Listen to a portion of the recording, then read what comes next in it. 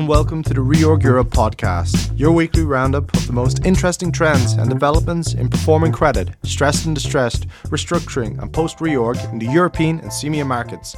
It's Wednesday, February 14th, and I'm Andrew Ross.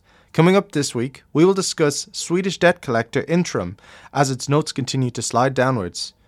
Then we will talk about Ardagh Group, the glass and metals packaging group, and its own looming debt maturities.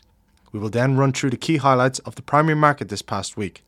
But first, we're going to talk about the latest developments in Altice's ongoing deleveraging plans with credit analyst Nikhil Versani.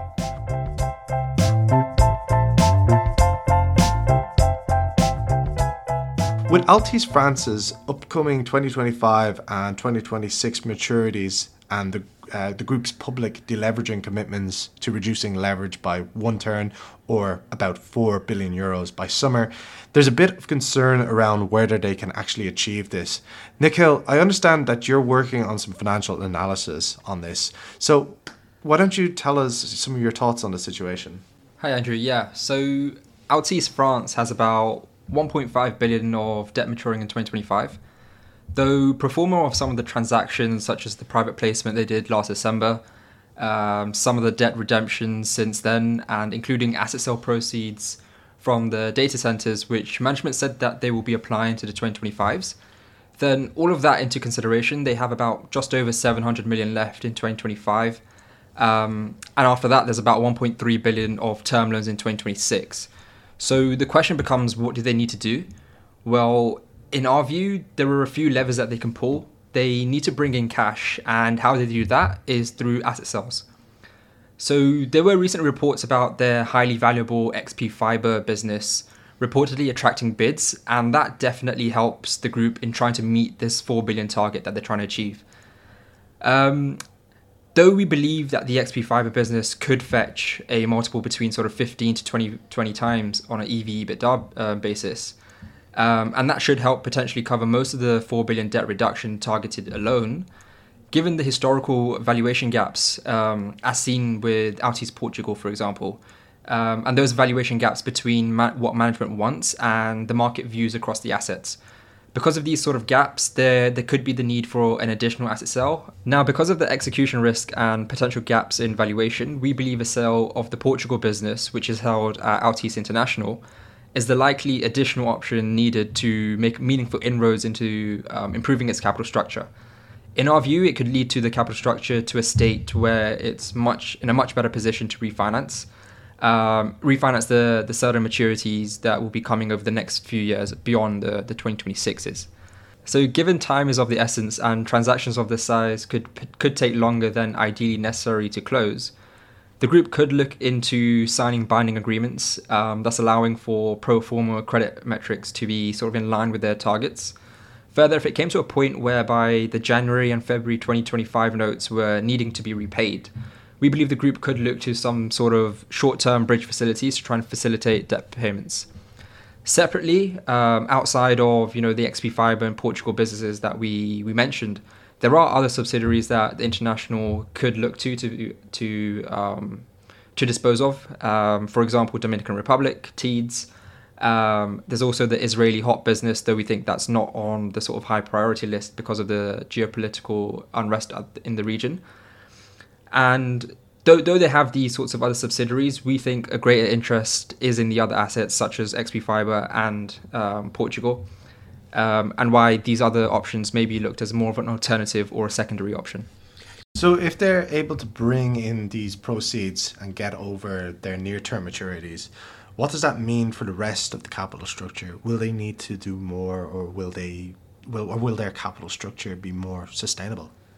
Well, under our base case forecast, we see Altice France being able to turn to cash generation by fiscal year 2025.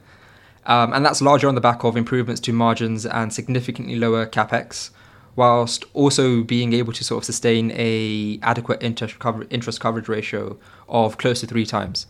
Hence, if the group is able to address its near-term maturities and deliver on its deleveraging commitments, the path to a refinanceable capital structure could be achievable here. I mean, currently, although we see the senior secured debt to be covered, the senior debt at the holdco level is barely covered. So currently the cap stack is clearly and significantly overlevered, with no real equity cushion to support these creditors. Now, if the group is able to reduce its gross debt levels by the proposed 4 billion target, assuming this takes place at the senior secured level with a par repayment, for example, this could reduce the group's LTV at the senior secured level much closer to the sort of mid to low sort of 60% region, or around the 80% region for the senior debt. And those are sort of under our base case. And if there are sort of below par tenders that they choose to do, then that just makes their cash stretch a little further. So all in all, Altice France has the necessary levers to make this work. Though there is a material amount of execution risk, let alone the sort of faith in management and from a governance perspective, which has sort of come under question over recent times as well. Okay, thank you very much, Nikhil.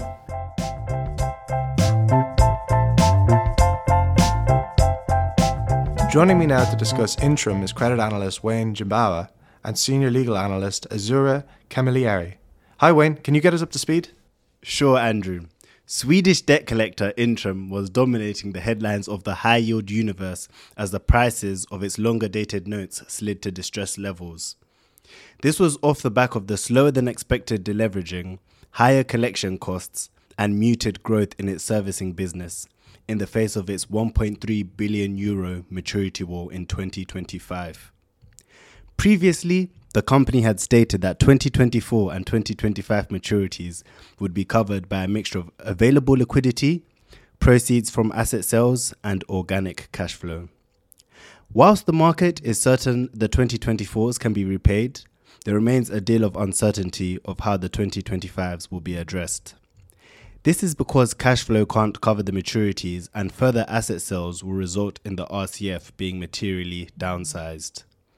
The RCF is already expected to be reduced to €1.2 billion from €1.8 billion, and further asset sales will decrease commitments further. This has led to our covenant team exploring other ways in which Intrum can address their maturities. So with €1.27 billion of debt maturing in 2025, including €850 million of senior notes, what can they do under the existing bond documentation? Well, Intrum probably can refinance all this debt with unsecured debt, given its precarious situation. The group has senior notes maturing in 2024, 2025, 2026, 2027 and 2028. The covenant terms under the senior notes are similar, but some baskets in the 2024, 2026 and 2027 are smaller compared to the 2025 and 2028. So Intrum is currently bound by the tightest baskets in the 2024. As of December 31, 2023, we calculated at least 797 million of secured debt capacity for general purposes. This can partially help address the 2025 maturities, including part of the 850 million outstanding under the 2025. And what else can Intrum do? As is done in the past, it could sell assets and pay down other debt, including the RCF or debt incurred under the credit facility baskets, debt of a non-guarantor restricted subsidiary or secured debt. But if he wants to use asset sale proceeds to pay down the senior notes, he must repay all outstanding senior notes pro rata and at par. He cannot prioritize the 2025, for example, or buy them in the open market at a discount. Another situation that has been in the minds of investors lately has been Ardagh Group, the global manufacturer of metal and glass packaging products. It also is facing significant debt maturities in the coming years, and there's been a lot of speculation as to how it might meet them. Joining us today is Bart Capici, a senior covenant lawyer at Reorg, and he's going to discuss the challenges that Ardagh faces and how it might deal with them. Thanks for joining us, Bart. Thanks for having me, Andrew.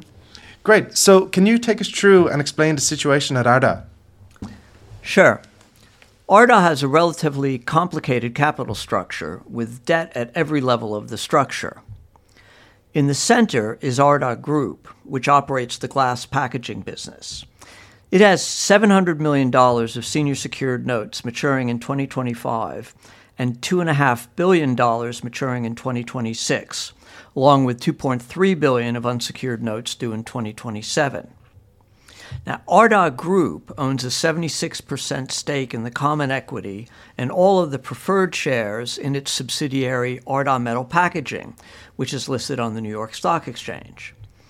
Metal Packaging has $1.7 billion of secured bonds maturing in 2027 and 2028, and $1.6 billion of unsecured bonds maturing in 2029. And now sitting above Ardagh Group is ARD Finance, which issued $1.7 billion of pay-if-you-can PIK notes due 2027.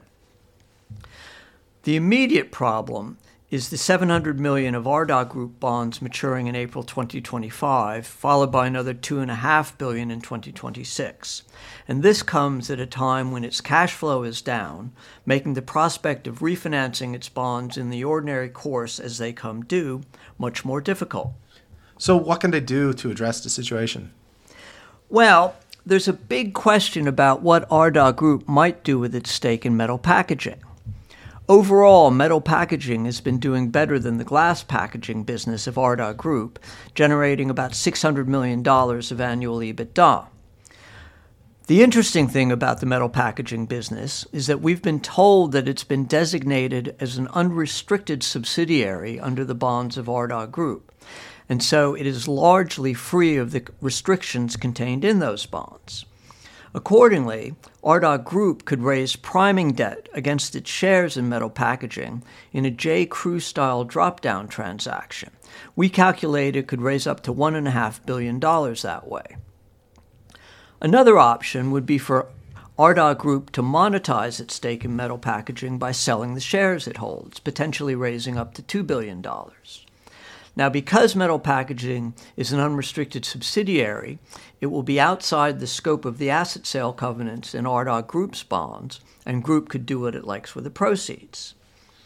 Finally, the restricted payments covenant in both the Ardagh Group bonds and the AMP Finance PIK notes allow shares in an unrestricted subsidiary to be distributed to shareholders. So Ardagh Group could move Metal Packaging shares up to AMP Finance to deal with the PIK bond maturity, or even up to the ultimate shareholders to ensure they kept some value if Ardagh Group went into a restructuring. Okay, and do you think they'd really distribute the Metal Packaging shares to the shareholders? Well, it is permitted by the bond documents, but there are obvious fraudulent conveyance and related concerns when you transfer assets to shareholders while the repayment of the debt is in doubt, and so the directors would understandably be nervous about doing that. Another issue with selling or spinning out Metal Packaging is that it's a significant source of revenue for Ardagh Group, paying it about $66 million per quarter in dividends. If Group disposes of that, that revenue stream disappears. Right, so what do you think is going to happen? If I knew that, I would have retired a long time ago. They do have a variety of options, though, including reducing CapEx and potentially selling their Trivium joint venture, all of which we've examined in a number of recent articles. And I'd encourage you to read them if you're interested in Ardagh. You can find them on our website at reorg.com. I think Metal Packaging, being an unrestricted subsidiary of Group, gives them options they wouldn't normally have, but the cash flow that it generates may outweigh the value of those other options. Okay, Bart, thanks for your insights. Very interesting situation. Thanks for having me, Andrew.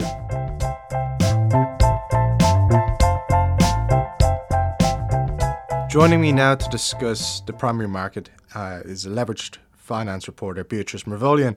Hi, Beatrice. Can you tell us what's going on this past week? So this week, the primary market is a bit quieter, mainly because of half term. There were no new bonds launched this week. There are new loans being marketed by Telco Aircom for an amend and extend deal, repricing for cleaning services company Group Services France, a small add-on for testing and inspection group Socotec, and payments business Ingenico is marketing a loan for refinancing. There's also one LBO financing of about $1 billion in the market for pipeline solutions provider Rosen, which is being acquired by Partners Group. Loans are still in the market from last week for issuers including sub-metering provider TechChem and visual content specialist Getty Images. TechChem is marketing an A&E and partial refi, and Getty Images is also marketing a refinancing. TechM's performance has been strong and is expected to continue to be favorable, although investors highlighted that the group may have slightly negative free cash flow generation for a few months after the deal because of higher interest costs and increased capex. Meanwhile, Getty Images is definitely a market leader, but it does have slightly high leverage. It has exposure to cyclical consumer discretionary businesses, and investors have questioned whether it faces substitution risk from increased use of AI. However, beyond the Rosen deal, which is a relatively small LBO, there's still little new money issuance and the M&A pipeline is limited. There's been pressure on private equity, of course, to return cash to partners, which some people argue will prompt sellers to accept less favorable valuations for their assets. But this hasn't quite materialized yet in a surge of new LBOs and LBO financings. Last week, UK infrastructure company Kier priced 250 million sterling senior unsecured notes at par to pay a 9% coupon. Proceeds of the issuance will be used to partly repay their outstanding debt and partly their unsecured RCF. Investors have had quite sort of varying opinions about the credit. Some declined the offering because of its small size, the sterling denomination, as well as the company's geographical focus on the UK. Others were saying that Kier is well positioned to benefit from continued plans for strong UK government spending on infrastructure. And although margins are low, which is the case with government work, government contracts do provide the company with strong visibility and inflation protection. The company did stage a bit of a recovery over recent years, following a period of growth from about 2013 to 2016. Kier had very high working capital outflows, and it continued to upstream dividends to shareholders despite weak cash flow generation. And the company has also had an unsuccessful rights issue in 2018. They also lost about 80% of their share price around that time. However, since then, the group has reverted to a less aggressive strategy in relation to M&A and contracts. Meanwhile, Ardagh, the UK insurance broker, also priced a bond refinancing last week. There was also kind of a small an upsizing of the senior secured notes to $750 million from $500 million on that deal. Investors said that the company has had a very aggressive M&A strategy. It has large EBITDA add-backs and quite high leverage. And many were wary of UK insurance broking as a whole.